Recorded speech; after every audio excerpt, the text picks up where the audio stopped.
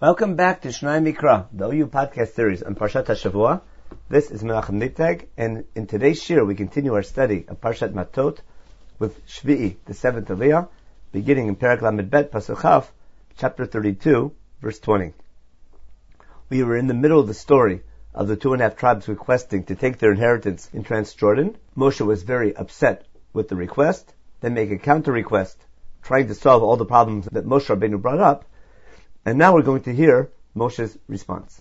Vayomer Alehem Moshe, Im tasun et hadavar hazeh. Moshe said to them, if you do this thing, Im techaltzu lifnei Adonai lamilchama, if you lead the way before God on the way to war, Ve'avar lachem kol chalutz et Yarden lifnei Adonai, if all of your soldiers lead the front line crossing the Jordan before God, ad horisho et oivav mipanav, until God's enemies are conquered before him. Note how Moshe Rabbeinu explains that the nations of Canaan are the enemies of God. We saw earlier in Chumash that the reason why God is throwing them out of the land is because of their decadent behavior. The only right we have to kick them out is because God has decided they deserve to be killed. And by telling us about that, Chumash teaches us that we might suffer the same fate if we don't act and follow God's laws in the proper manner. Moshe Rabbeinu continues now in his conditions, again emphasizing how this battle is a battle on behalf of God. Pasuk Habet, V'nichbasha haaretz lifnei Adonai, v'achar tashuvu, then should the land be conquered before God, then afterwards you can return. V'yitem niki'im me'Adonai u'mi'Yisrael, then you'll become clean. In other words, your deal has been complete and you followed your word, both your obligation to God and your obligation to the other tribes of Israel. V'ayta haaretz hazot lachem la'chuzah lifnei Adonai, and then this land, which you want now in Transjordan and Ever Yarden, will become your inheritance before God. Let's stop here for a minute and try to understand what condition this is. If, on the one hand, Eretz Canaan is a land that God has set aside for the people of Israel to dwell in, how can all of a sudden Transjordan become God's land as well? And if Transjordan is God's land, then what was the problem in the first place, and why wasn't it part of God's original plan? We'll discuss this more in detail in our study of Parshat Maseh when we get to the borders of Eretz Canaan. But to summarize the Rambam in Hot Truma, in Sefer Zeraim, in his opening chapter where he discusses what are the halachic borders of the land of Israel, he explains as follows. First, Yeshua was commanded to conquer what's called Eretz Canaan. Eretz Canaan is the area of land between Dan and Beersheba to the north and to the south, and between the Jordan River and the Mediterranean Sea from the east and the west. That becomes the kernel of the land of Israel. And first, the nation of Israel must conquer that land. Once they've established a nation in the kernel, that is, in Eretz Canaan, then, after that conquest, they can expand their borders towards the north, towards Lebanon, or toward the south, expanding down to the Negev, or even to the east, expanding into East Jordan. They can never expand more than the Euphrates and the Nile. In other words, they can't take over Babylonian or Egypt. But from Eretz Canaan and expanding outwards, it's possible to increase the size of the land of Israel. Therefore, we always find a distinction between Eretz Canaan, which has a geographical border, and Haaretz, or Eretz Yisrael, which is a land that the people of Israel are living on. If you look carefully, the Rambam gives a very political definition of the land of Israel. Eretz Yisrael, as far as Trumot are concerned, according to the Rambam, is the area which the nation of Israel has conquered or exerts its sovereignty. But there's no Jewish sovereignty, it doesn't have the status of Eretz Yisrael. However, that status, once Eretz Canaan is captured, can be extended to areas of land even outside Eretz Canaan.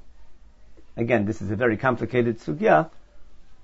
I suggest you see the Rambam in Ilchot Truma, the first chapter. Let's continue now with the flip side of this condition that Moshe Rabbeinu is now explaining to Bnei Gad u'Bnei Ruvain. Pasuk Chav Gimel. V'im lo tasum kein, if you don't follow this, Hinei chatatem l'Adonai, then you have sinned against God. Ud'u chatatchem, know now what that sin will be. Asher timsa etchem, that will find you. Moshe Rabbeinu wants to make sure that these two tribes are fully aware of the responsibility in taking upon this condition. Now he explains what they can do in Pasuk Chav Daled.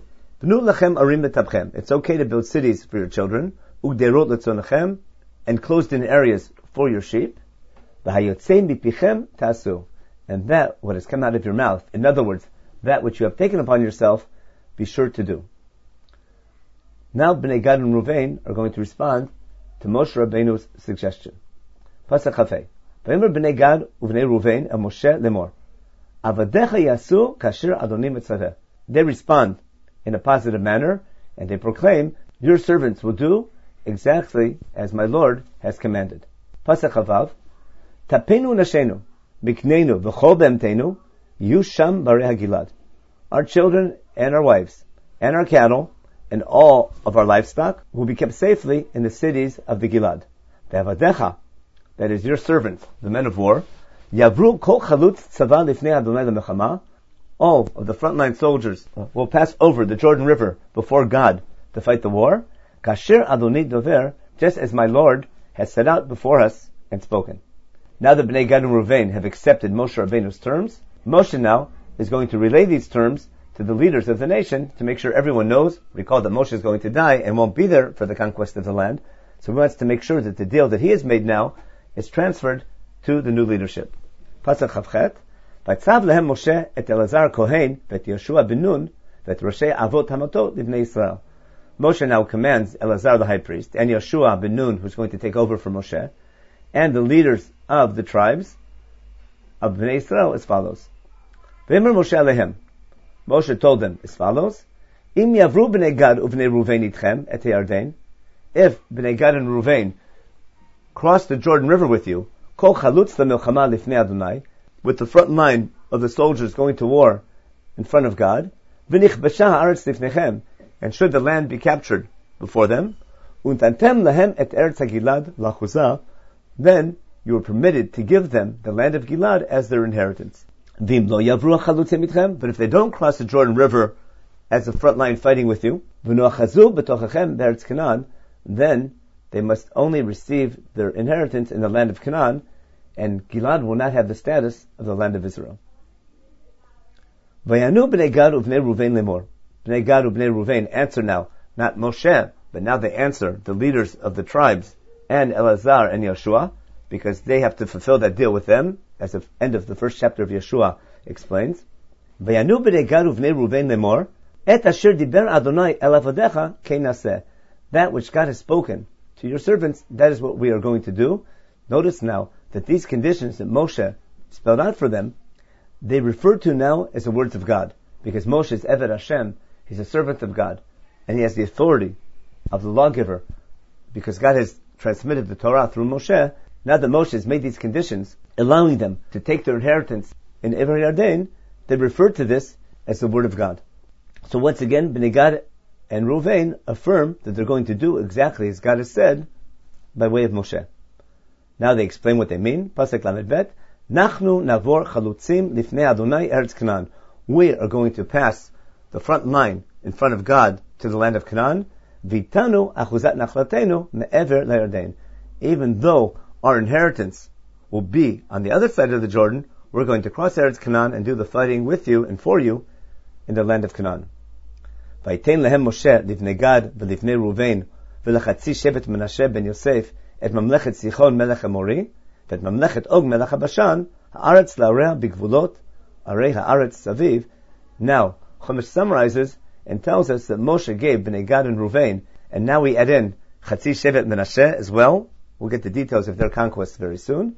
They are given the entire kingdom of Sichon, the king of the Amorites, and the area of Og, the king of Bashan, the land and all its cities, according to its borders, and all the land around it. In other words, all the land that Bnei Israel had captured as a nation from Sichon and Og, as described in Parshat Chukat, all that land now is given and divided up between Gad, Ruvain, and Chatzi Menashe. There's a big question why Chatzi Menashe is not mentioned up until now. That question is beyond the scope of our Shnai Mikra series, but I suggest you take a look in the commentators at this point who discuss why Chatzi Menashe is not mentioned up until now. Pasuk Lamed Daled. Vayivnu Bnei Gad et Divon vet Atorot vet Aroer. Now the tribe of Gad build the cities for their children and cattle.